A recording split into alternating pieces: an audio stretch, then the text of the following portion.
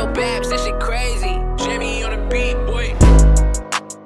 People, this is the Trophy Room. It is Wednesday, August 4th. Thanks for hanging out with us. Today we have yet another Indianapolis Colt getting surgery on their foot. We have an arms race going on in the NBA. I'm here to talk to you a little bit more about why there needs to be more fighting in professional sports. So wherever you are listening to the podcast, please go give us a 5-star review. It would help a ton. Get a screenshot, share us on your story, go support the boys. We would love that. I'm your host, Brett Hammer, alongside a co-host that is here, who has basically competed in as many Olympic events as Simone Biles this past week. Just a couple short today. That's Jackson Garlitz. That's Jackson with an X instead of the CKS. Go find him on YouTube. Just search Jackson Garlitz. First one up.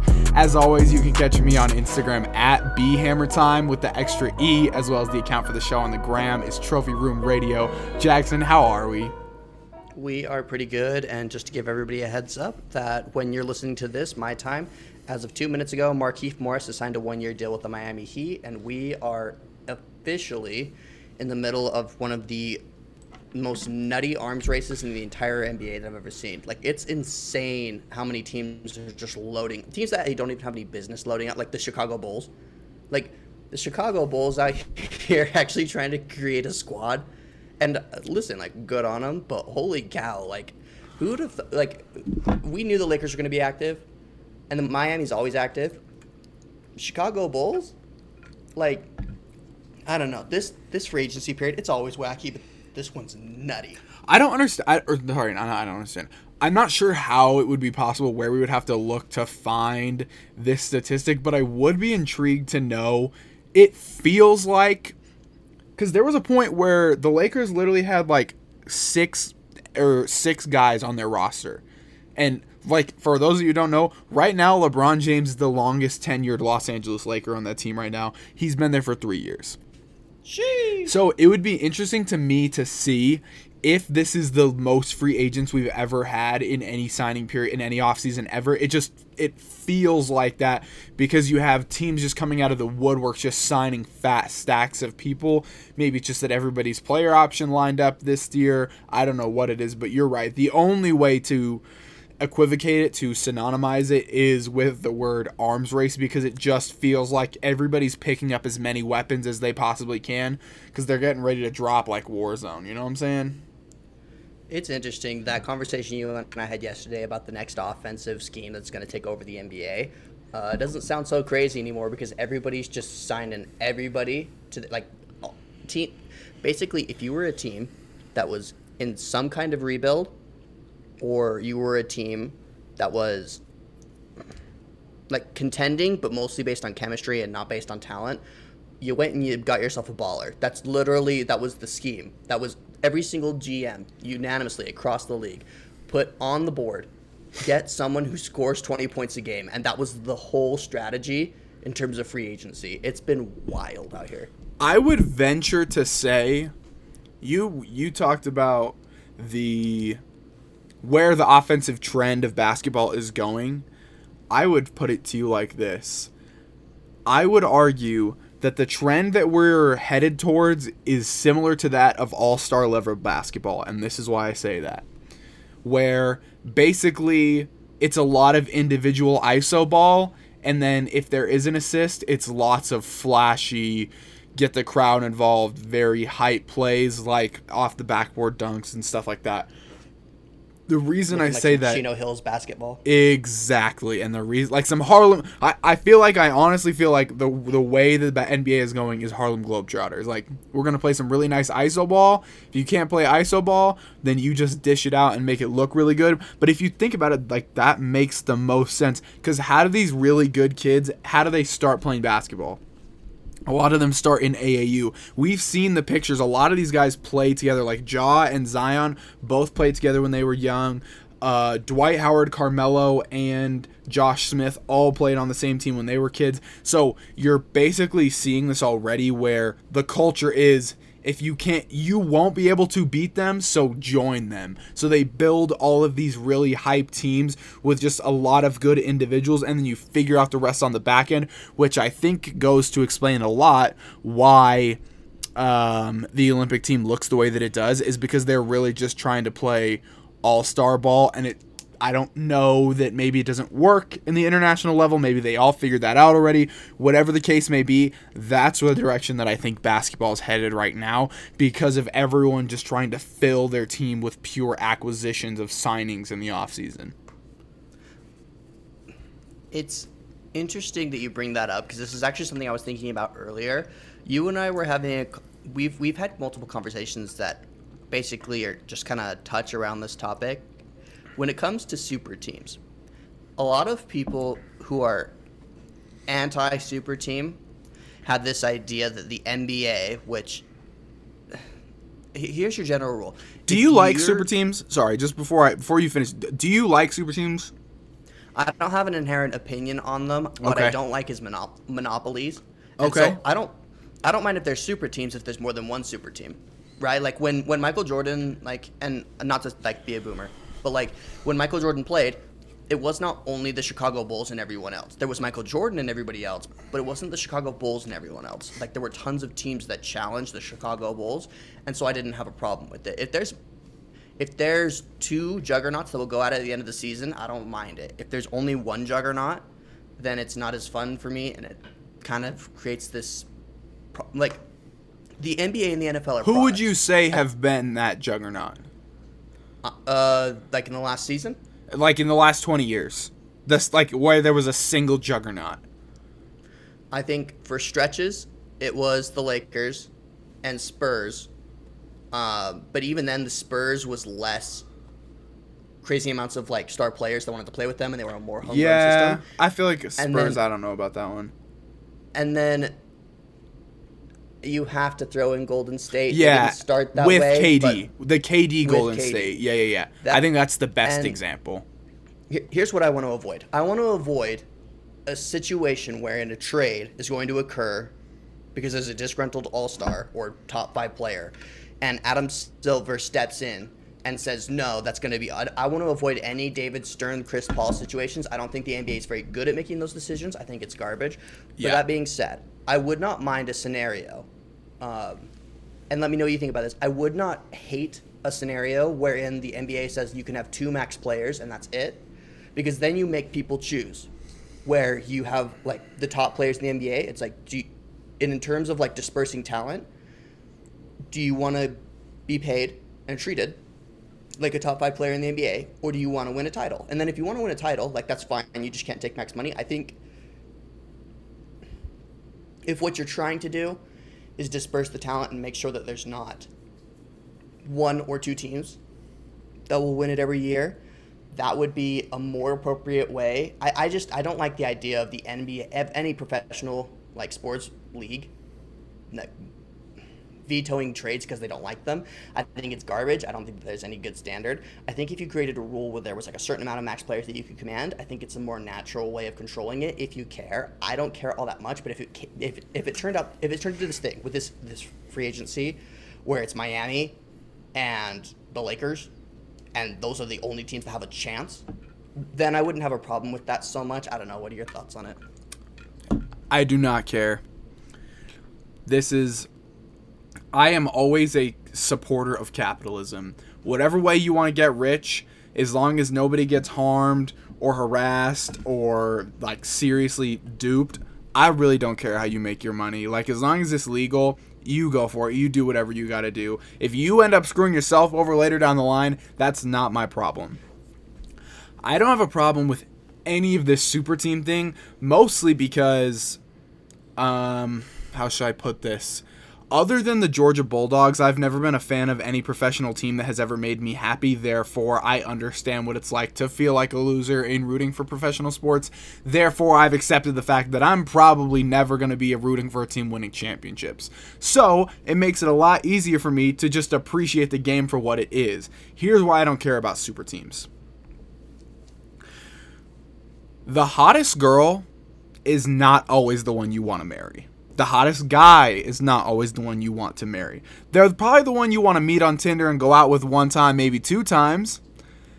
But, like, a lot of times, okay, yes, that girl is drop dead gorgeous, but, man, the only thing running between her ears is a rock. Like, there's nothing else going on. Same with dudes. That's not the guy you're taking home. This is why I don't care about super teams. Because everybody says, like, we love to move the goalpost on this. I hate moving the goalpost on an argument. If you're going to make a take, keep it from now until the end.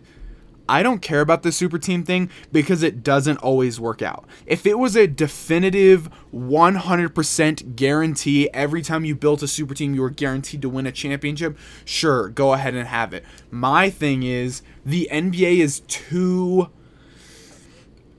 spread out is maybe the right word.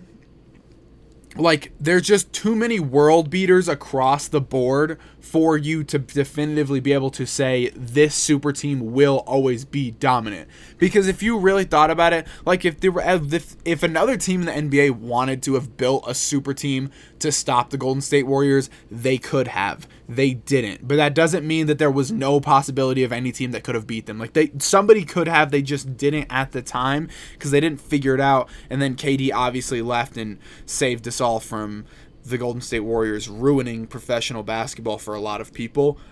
I don't care because I know that the market will change. Like, this is not, you use the word monopoly, and I like that because I think a lot of people would equivocate super teams to monopolies. But the thing with a monopoly is once you develop a monopoly, it's nearly impossible to remove that from the market because it becomes the market. It absolutely controls the market.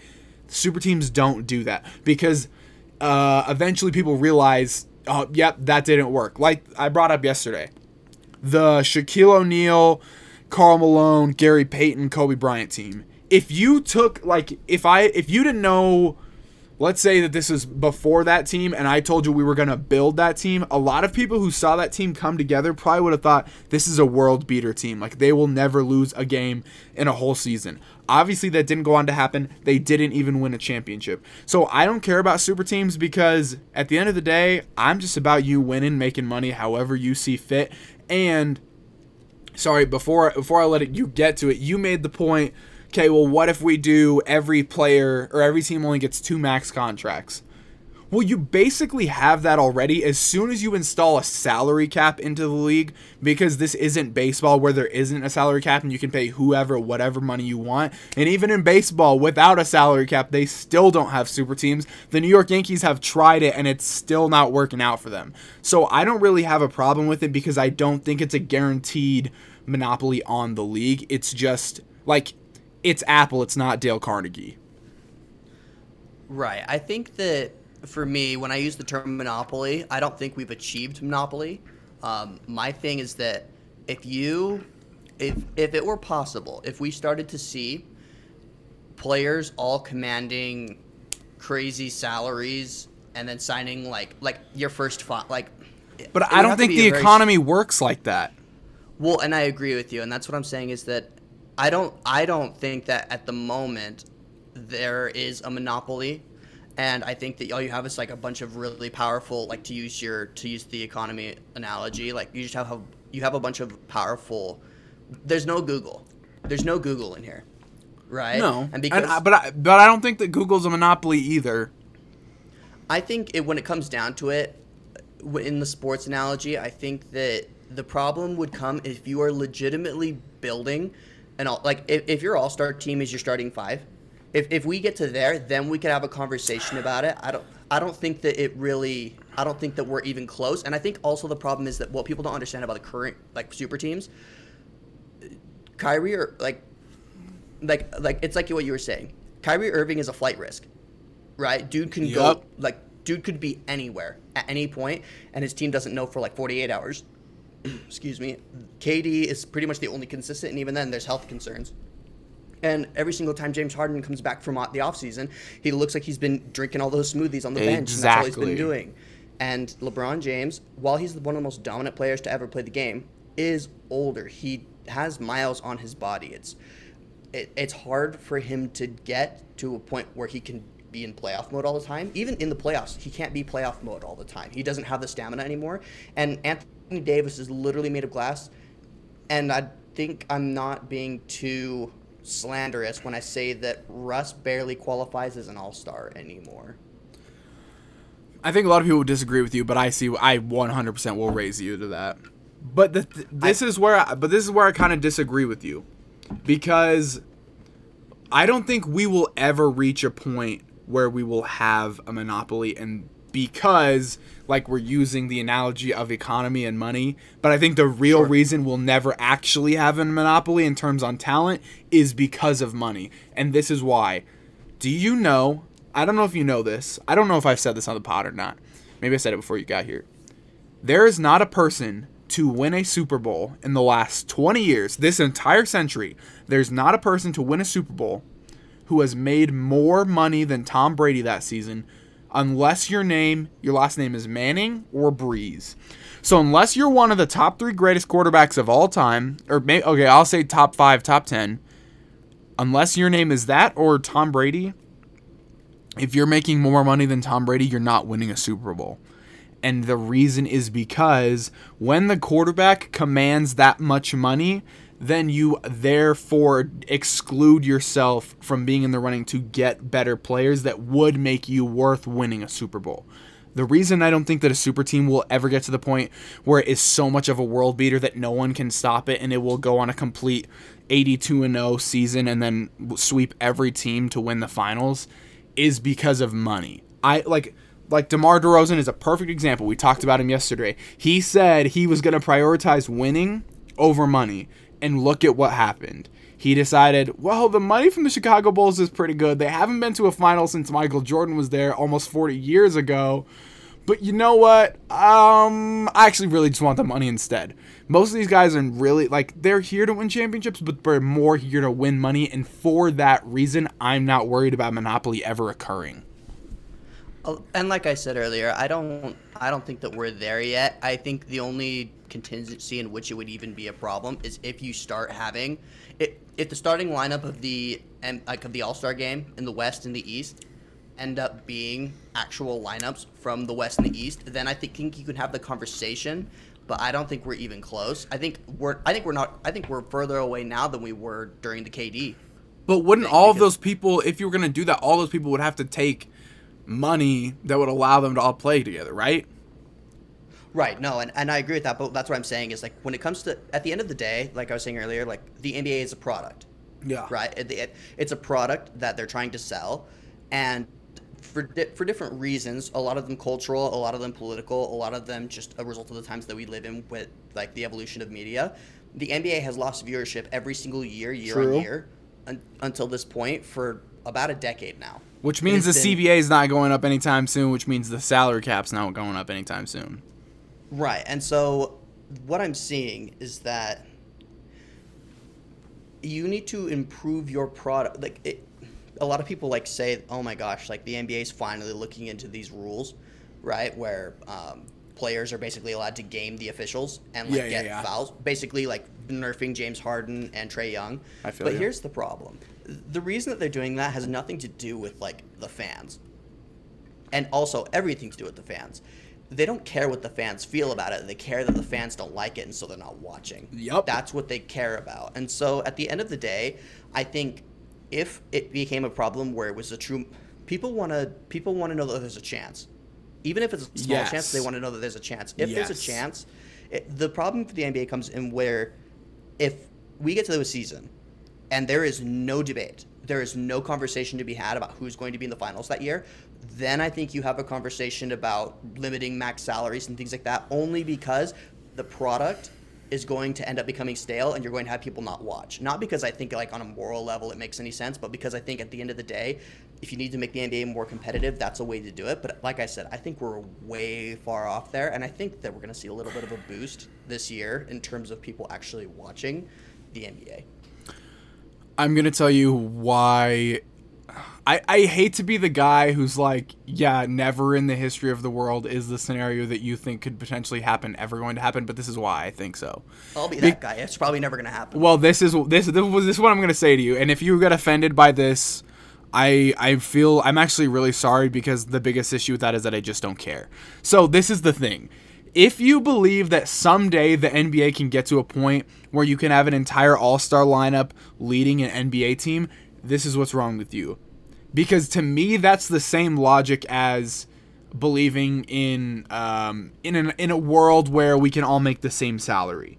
there has to be rich people and there have to be poor people for the economy to function unless it's going to be regulated by the government. What I'm saying is I don't think it's ever going to be even kind of a possibility because, first of all, when you're making millions of dollars, the one thing that you are always willing to chase is another M. You are always willing to take another dollar up, and you seeing another guy making as much money as you makes you think, well, that guy's not as good as me, so I should make more money than him. I mean, like we saw this, Aaron Rodgers literally turned down a contract to be the highest paid quarterback in football because he didn't like the way the deal was structured. So I don't think this is ever even going to be kind of an issue because there will always be rich and poor, because there will always be people like LeBron James and Steph Curry who have to make so much more money than everyone else. Otherwise, they feel insecure about themselves because they're being equivocated to people that are not as good as them. So to that, I would say I don't think this will ever be an issue because and here's the thing, there's a team in the NFL right now who I think technically qualifies as a monopoly. Like, I think the Tampa Bay Buccaneers, if you look at how that Super Bowl team was constructed, that team is probably, honestly, minus a couple, even their cornerbacks weren't even that bad. They're like minus the secondary. Like they built a super team offense. They had Mike Evans, Chris Godwin, Antonio Brown, Leonard Fournette, Ronald Jones, Tom Brady, and then this phenomenal offensive line. And then they have Levante David and Dion, whatever the guy's name at linebacker is, and then Ndamukong Suh at D tackle. So it's just like, yeah, it happens. But guess what? I'd be willing to bet that I personally wouldn't bet against the Tampa Bay Buccaneers next year, but I think a lot of people will. And for that reason, I'm not, because I think to the other point, like you said earlier, like the Brooklyn Nets built a super team. And I mean, I think at the beginning of the season, wouldn't you agree at the beginning of the season with teams just presently constructed how they were, I would say most people, if they had to bet money, would have said, yeah, Lakers, Nets, NBA Finals, indisputable, correct? I think I would have said yes on the Lakers. On the Nets, I think there were more question marks simply because of KD's health. But I think generally the consensus was that if you have to pick favorites, it's probably these two. But that's what I'm saying is, like, there's always going to be some kind of Achilles heel that if it gets hit at the right second, you can say, okay, yes, that Olympian is going to fall. And so it doesn't super worry me. I honestly, if you're upset with super teams, then either A, you're a really big fan of your own team and you know they're not one. Because this is the thing. If your team built a super team, if LeBron James, so you're a Utah Jazz fan, you're gonna honestly tell me if LeBron James said, hey, you know what? I really like skiing, I really like snowboarding, I want to come live in Salt Lake City, I'm gonna come play for the Jazz. You're gonna tell me you'd be upset? Upset that he came? Yeah. This is just me personally. I like organic teams more than I like free. Like, I like free agency to top it off, not to start. And so that would be my difference. But like me personally, having a problem with LeBron James coming, no.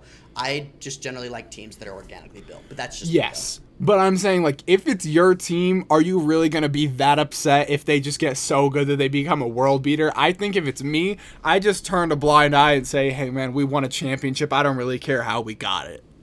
Which is, I think, the mentality that most organizations should take, because I think unless you are, like, specifically talking about the NBA, the Lakers, unless you are the Brooklyn Nets, the Golden State Warriors, unless you are one of those three teams, you should be risking it all for a championship. If you even if there's even a glimmer of light, you finna risk it all for the whole thing, and that's how you should do it. Yep. Because teams that don't do that don't win. If you hate the idea of super teams, then the idea of college athletics should make your stomach turn. Like, you should actually feel that Nick Saban needs to go to prison if you hate the idea of super teams. And same with John Calipari, and same with whatever that boy's name in Gonzaga is, and same with Villanova, and same with Georgia, and same with Oklahoma. Like, if you really hate the concept of super teams that much, you should absolutely boycott college sports. But you don't, because it's not that big of a deal, because we know at the end of the day that anyone can fall. Speaking of winners and losers, we have a new game today in honor of NBA free agency that we're going to go ahead and take a look at. We call it NBA Arms Race. Specifically, is your favorite team a victim or a victor? We're only going to be looking at teams that matter really, in the scheme of this season. So if we don't say your team name and don't talk about it, sorry, we're not going to talk about it because your team doesn't really matter. But Because we you will suck. talk. Brett said it, not me. Don't cancel me. But yeah, we will go ahead and we will take a look at some of these teams, starting with the 76ers, victims or victors. Right now, they're victims because they still don't know what they're doing with Ben Simmons. I literally got a notification on my Apple Watch not 20 minutes ago that they said, and I quote, 76ers open to keeping Simmons. Philly is, quote, open to bringing back the star amid trade buzz. You know what that means?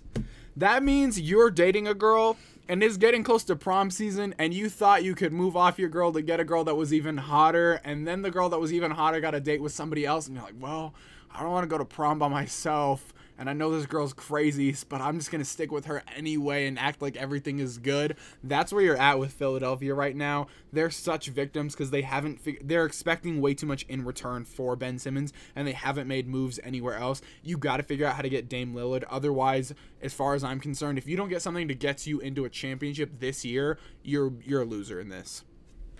And also, I think part of the problem is that they're pulling a Dennis Schroeder where they're significantly overvaluing how other teams see their asset, and it's really going to end poorly for them. They're actually probably going to get left out in the rain more than anybody else.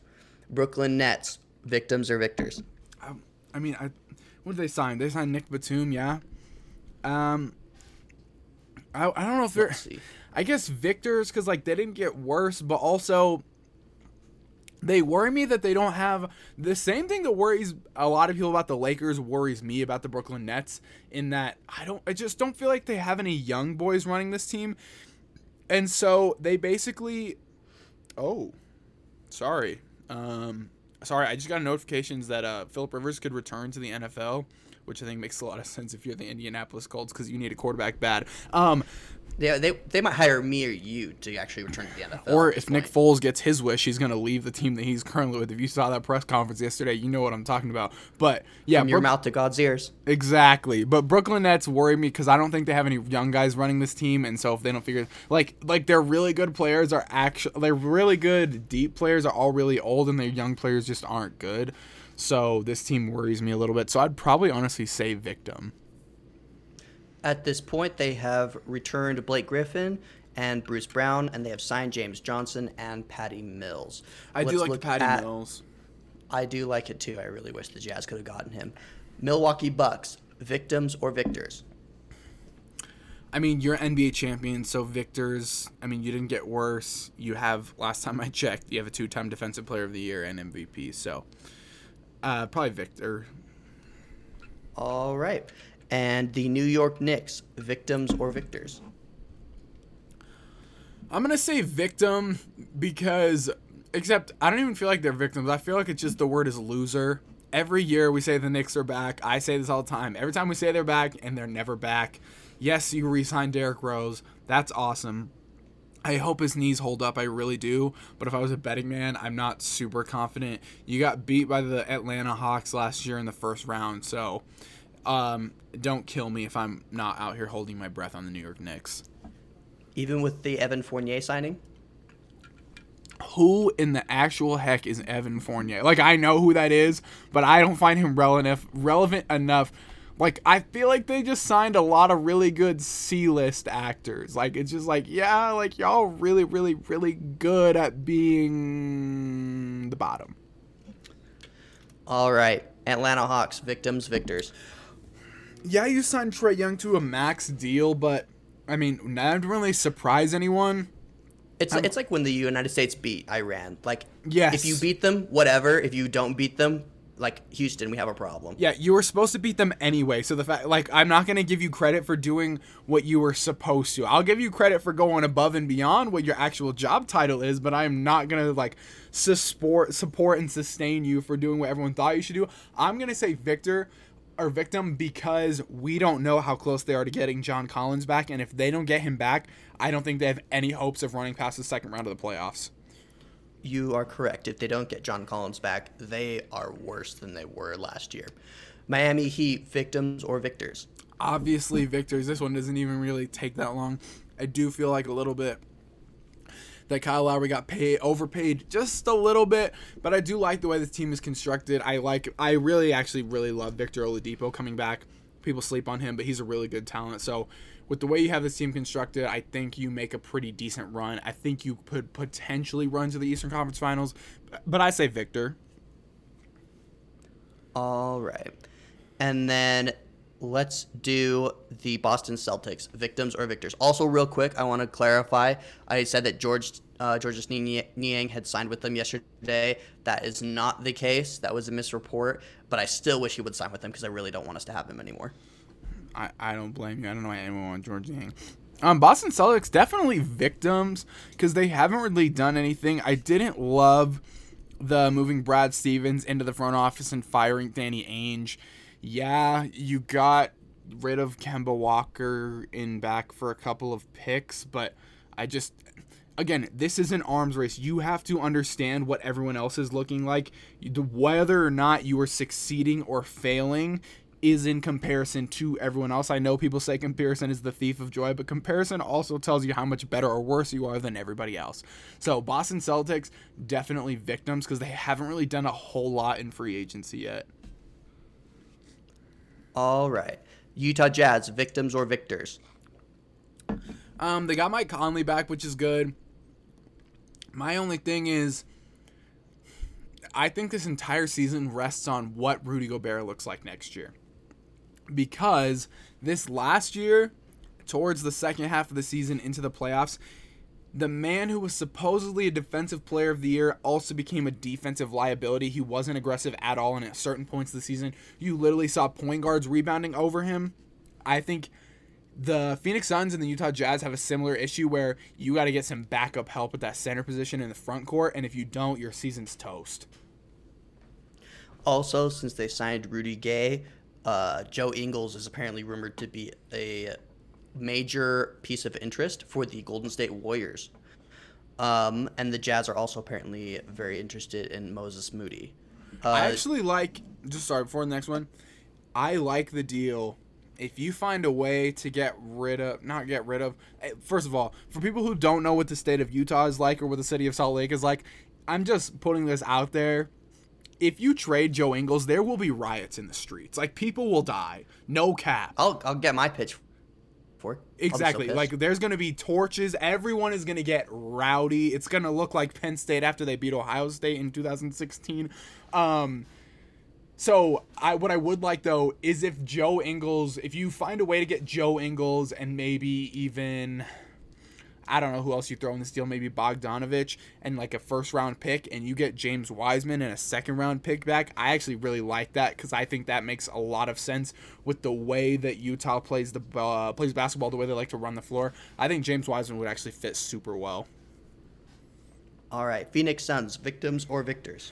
Dude, I'm going to say victims because, again, same deal. They don't have any front court help. Dario Saric, stop it with that. Same with Frank Kaminsky. No. You need more help in that front court. DeAndre Ayton got worked by Giannis at the end of those finals. And, you got to figure out how to play team basketball. Look, I think Chris Paul got overpaid for. Chris Paul kind of duped you. I mean, yes, he got you to an NBA Finals, but I also don't think the NBA is going to look anything like what it did this year, next year. So I would say victims because right now you haven't gotten any better in my eyes, and you seriously need to if you want to make a run to the finals again because everyone else is getting better. I think Chris Paul is one of the best point guards to ever play the game. That being said, Chris Paul plays really well in contract years.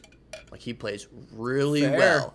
And then he ends up getting injured in really crucial times. And it's actually, I'm not saying he's throwing or anything. I'm not saying he's taking dives, but it's kind of sus, though. No, this contract seems to me like a security retirement plan. 100%. Denver Nuggets, victims or victors? I feel like it's hard to say. I feel like they haven't done very much. You're going to get Jamal Murray back.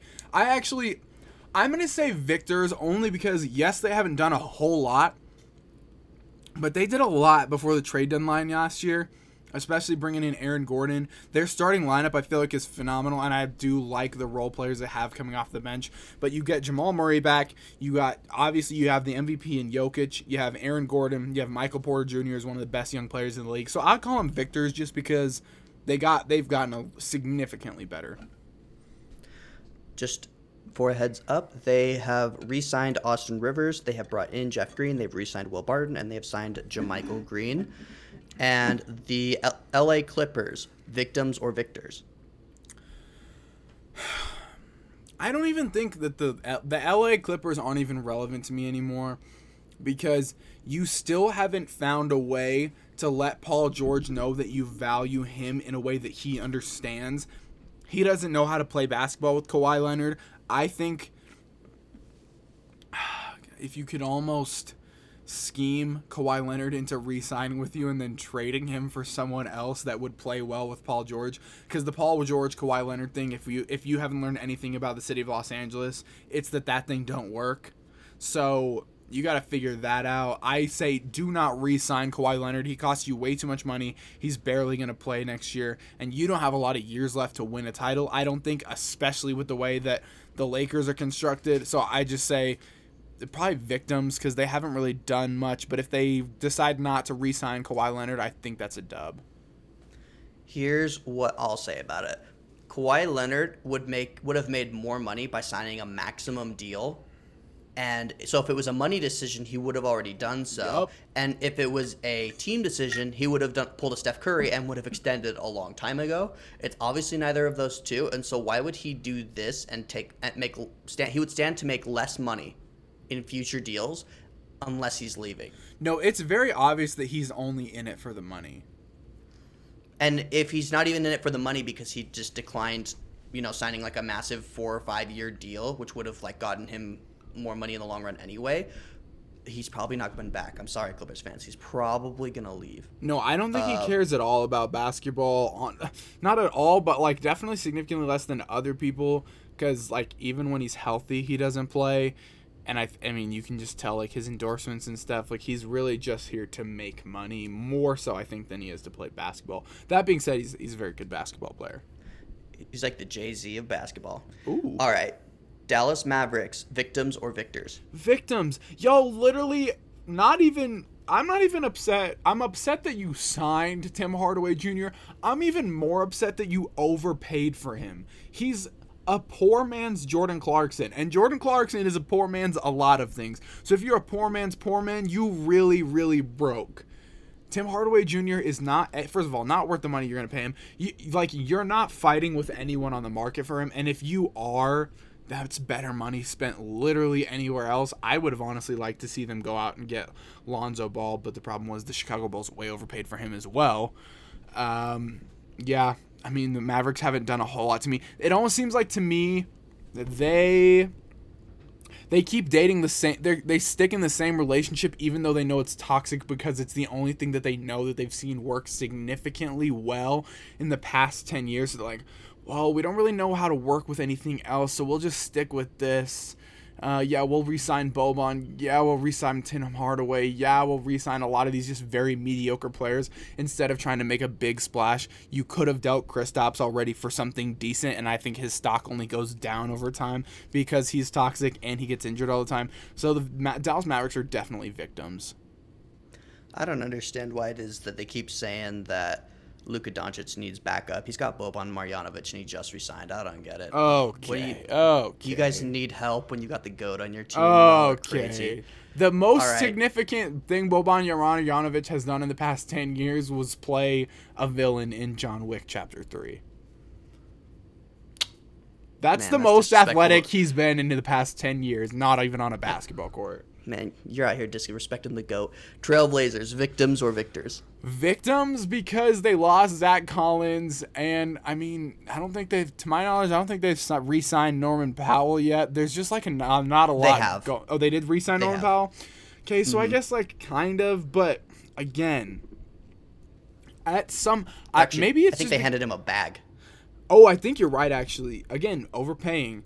I think 5-year deal. Look, everybody's gonna yell at me for saying that I said that everybody overpaid, but all these teams are gonna see it in a couple years when they try to move off these guys, and you're like, oh, nobody wants to trade you for Lonzo Ball because they don't want to take on his contract, which is way too high. Yeah, I could have told you that. Portland Trailblazers, I don't feel great about, and maybe there's some people, look, I think this is a very polarizing trait. You're either really comfortable with change or you're not comfortable at all with it.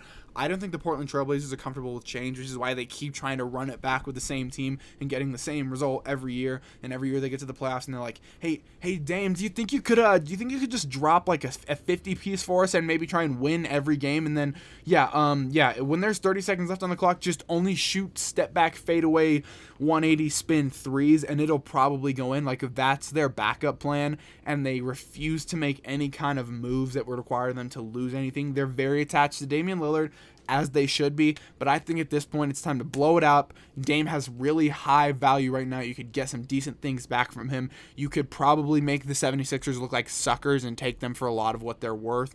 Just get rid of Dame or CJ and make this team look a little bit different, because we know what it looks like and it's not working. Blazers traded Gary Trent Jr. to save more money, but they're paying Powell $90 million over the course of 5 years. Explain that math to me. All right.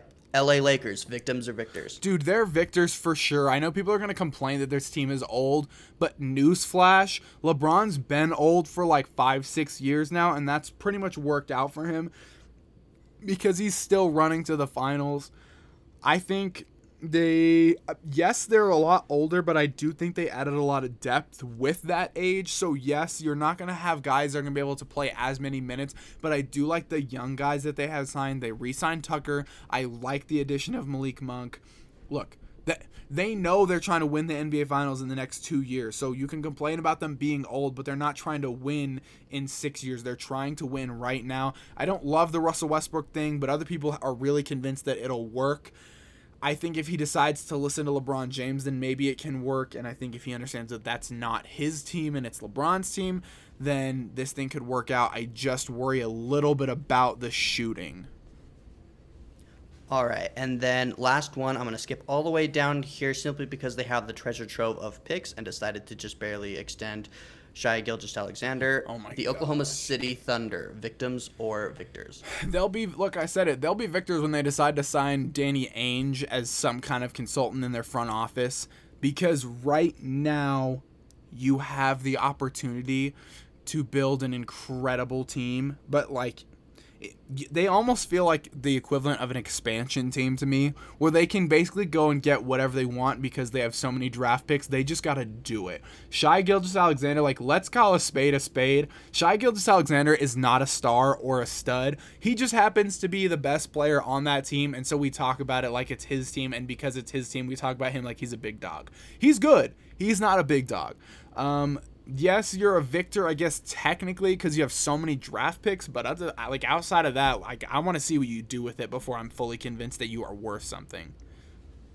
All right, and that will conclude this segment. Thanks for joining us for the madness that is NBA free agency. At this point, I have something I want to ask about, because I had this conversation at work today. Okay? Of course. So, look. So I'm sitting at work today, and I see this thing. Let me pull it up. Massive brawl erupts at Giants training camp practice. Do you see this? Yeah, I saw the reports about it. Unfortunate that there's no video, because this was part of the practice that they were allowed to film. I know. So part of me is thinking, I think there is video. I think the NFL just didn't want them to put it out because I think they discourage violence in public. Like, you ever notice? I might agree with you, except for I might agree with you, except for the fact that the NFL is literally the worst organization in the world at keeping secrets. It's literally not freaking possible. If somebody in the NFL finds out about it, it's on TMZ within 20 minutes. It's a reality of life. That's fair, but this is my thing. Some of my most memorable sports moments, and this might be terrible to say, but some of the things that I remember the most are the fights. Like, I can't tell you how hard I cried when I watched Meta World Peace throw his elbow like a haymaker, like a Conor McGregor swing, into the forehead of James Harden and knock that boy to the floor. I can't tell you how many times I've gone back and rewatched The Malice at the Palace or watched interviews of The Malice at the Palace. Like, those are the things that I seriously remember, and maybe that's terrible of me. Maybe it's a little bit odd, but I don't know, man. Like, that AJ Green, Jalen Ramsey fight a few years ago, like, that was some entertaining stuff. Or Who was it? Javon Wims. Who did he hit in the playoffs last year? Like, some of these fights in pro sports are some of the most entertaining things that we have off the field, and I just wish that I wish whoever has the video, look, I'll put this out there, I will give up my next paycheck, and granted, I don't make a lot of money, I barely make any money, but I'm just telling you, that's how much it would mean to me if I could get a video of this 91-man roster, everyone on the field just swinging and throwing haymakers. This is the other thing I love. People are going to yell at Daniel Jones for being on the bottom of this pile, the starting quarterback. I mean, look, here's the thing. At least he was in the pile, because I guarantee you my high school quarterback would not have been anywhere near this fight. He would have been running away. Shout out to you, Andrew. No hate. He's a pretty boy white QB from Duke. He has to be in the pile, otherwise his boys are not gonna respect it. I gotta get in this, otherwise ain't nobody gonna love me, and they're all gonna call me a sissy. So I'm gonna just dive on the ground and let everybody jump on top of me, and then walk out and do my hair a little bit. Like, that's a Zach Wilson type move, honestly. She's throwing shade in here. It's all right though. I can't stand, so I work for BYU Sports Nation, so we obviously talk a lot of Zach Wilson, and I also work for another BYU football show. But basically today all we did was talk about Zach Wilson, and I was so annoyed because I don't love the kid. He's all right. He's pretty good at football, whatever. But I just can't get over the video of him at the draft where he just looks like he doesn't know how to interact with black people. You see that video? You know what I'm talking about? I have no idea what you're talking about. There's this video of him, and they're all trying to take pictures. It's like him, Devontae Smith, Jerry Jeudy, and I can't remember who the other guy is. But he's literally he's standing there, right? And you know how sometimes, okay, before you were married, you know how sometimes, if you were ever surrounded by a bunch of really pretty girls, you just you standing there and you're fidgeting and you're pulling and you're looking and you're pulling your phone out. You're trying to act like you look like you know what you're doing, but you very obviously don't because you're so uncomfortable.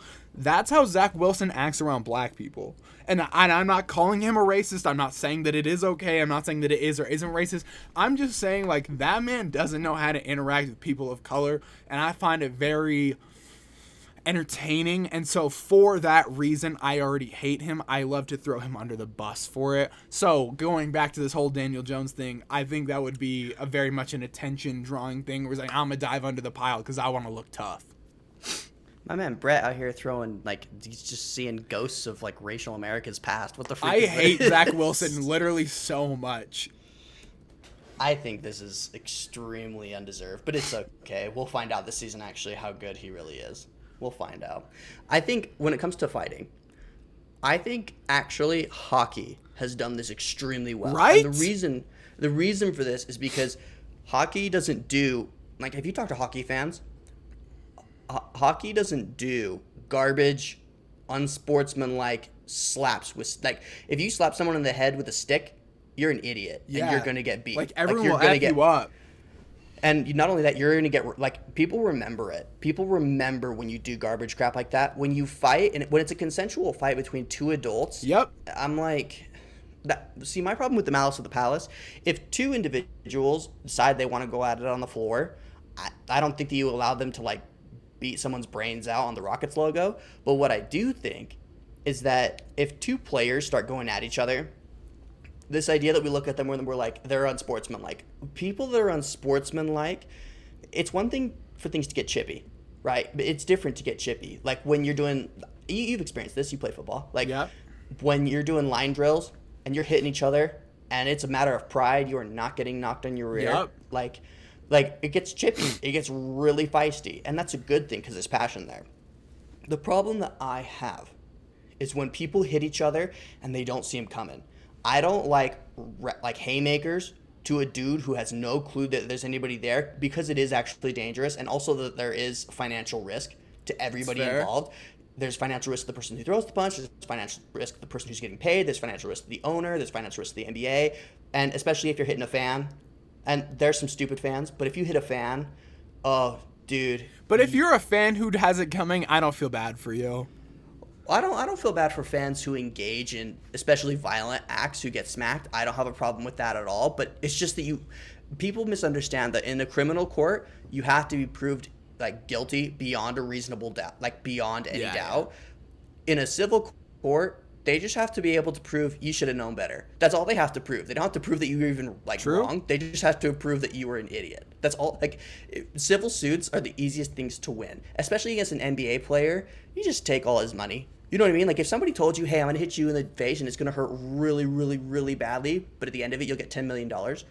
Who cares? Oh, I'm taking that easy.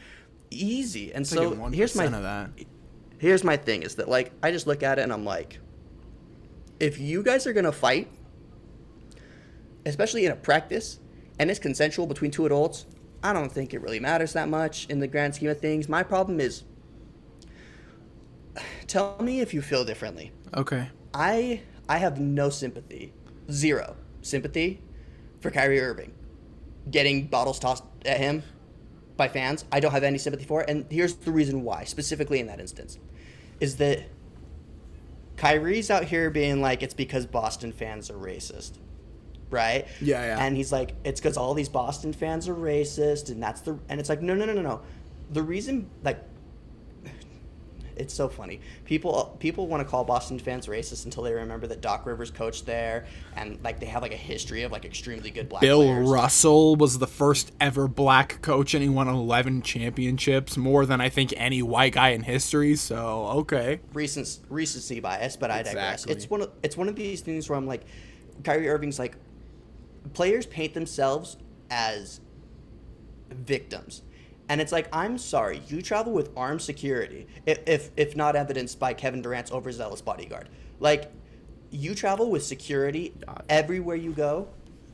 There is no danger at almost any point to an NBA player.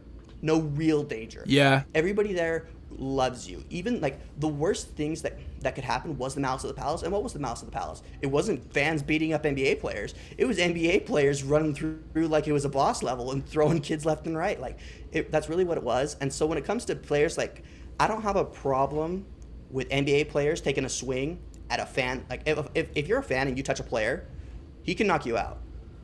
He doesn't know who you are. He doesn't know what your intention is. But if you're a player and boy throws a rinky-dinky like Gatorade bottle at you, and you already called it out previously, and you said it's because he's a racist. No, it's probably because you sucked.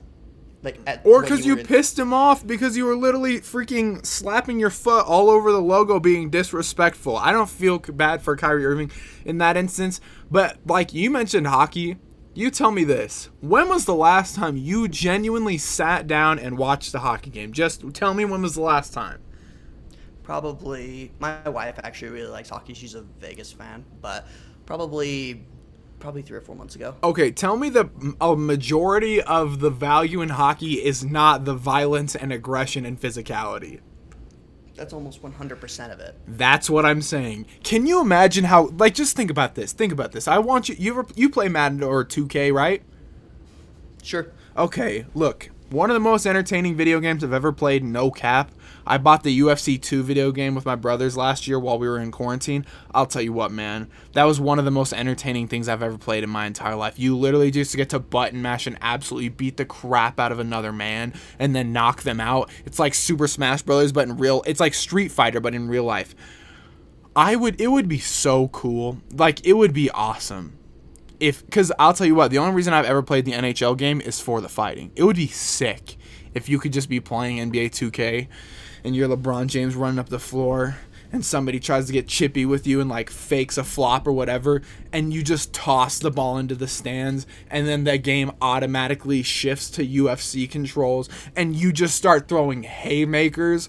And like, you don't do it every game, but I'm telling you what, like the most excited I've ever been watching a Jacksonville Jaguars game was 2017 when the Seahawks dove at a Jaguars player's knees at the end of the game, and then as the guy was getting ejected, a fan threw a bottle at him. I think it was Michael Bennett, and homeboy literally tried to climb up into the stands. He looked like a bear, bro. I thought this man was going to get mauled.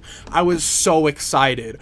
I don't want anyone to die. I don't want anyone to get hurt, but look, sports is, I can't remember who said it, but somebody said it the other day, sports is the greatest reality television that we have. That's why we do the mic'd up thing. That's why we're so concerned about people winning and losing. That's why we care about stories. I just think it'd be entertaining if we just had, like, not a lot of fighting, but just, like, you know what, like, just show us this 91-man roster all throwing haymakers. Like, the bench clearing brawls in baseball are so entertaining, dude. And look, I don't want anyone to die. I don't want anyone to get seriously hurt, but look, we would all be lying if we said that we weren't super intrigued when we heard there was a fight going on in the bathroom in high school, right? I think, for me personally, I look at it and I think I don't mind fighting as compared to the alternative, like, not to revisit a really ugly portion of, like, NFL history that's pretty recent, but, like, the whole Steelers and Browns brawl where Mason Rudolph got knocked in the head. Myles Garrett took his helmet off.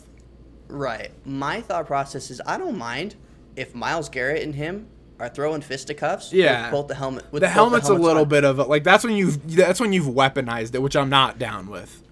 And I think what happens is that if you allow players, I have to be very careful in the way that I word this because I do have a very specific opinion on it. But like, no, it's not even controversial. It's just that I think officials should allow players to sort out a lot more things. Yes. But I also think that in terms of punishment, referees should be a little bit more liberal on extracurriculars when it comes to things that I think this is what a referee should do. A referee should look at it and the referee should say, hey, Mason Rudolph and Myles Garrett going at it on the ground, well, like, we will penalize them after. I'm watching. And we're not going to do this thing where it's like, yeah, well, they both suck. No, eject them both. You know what I mean? Like, what you should do is you should set very clear guidelines with the players. Listen, if you fight, we will eject you. But y'all can fight. Yeah. You know what I mean? Like you can come back and play next game. Right. And because if you're the NBA or the NFL, people are going to talk about you if you fight. And at the end of the day, that's all they're really here for is for clicks. Right. And my thing is that I think if you allow players an avenue, a clearly defined avenue wherein they're allowed to throw hands, then what you do is you enable them to express that anger in a way that's not going to get them demonized by fan bases and also by coaches and players. Whereas when you have things like the Odell Beckham Jr. and Josh Norman thing where, like... Which was great, by the way. It was great, but it was also... The part that we had a problem with was when Josh Norman wasn't looking and then Odell Beckham Jr. took a shot directly at his head. Fair. And he wasn't looking. That's what we had a problem... We didn't have a problem with the back and forth and the fighting. We had a problem with him, right, diving and hitting him directly in the head. And the same thing with the Myles Garrett, Mason Rudolph thing. Nobody had a problem until he swung the helmet. Once he swung the helmet, we were like... Once he swung the helmet, we were like, that's attempted murder. And so, like... No cap, though. One time that happened in my high school. This kid was walking back into the locker room, and they were like... I can't remember. I think it was Ryan and Jared, I think. And Jared... Ryan had been, like, crying or something on the field or whatever. And so Jared told him to... I can't remember which way. One kid was getting made fun of for crying at practice or something like that. And so then... The one who got made fun of decided that when they were walking back to the locker room, he turned around, swung his helmet like a bowling ball straight into this kid's face, and smashed his nose. Sorry, just a quick story. But yeah, I've seen that happen.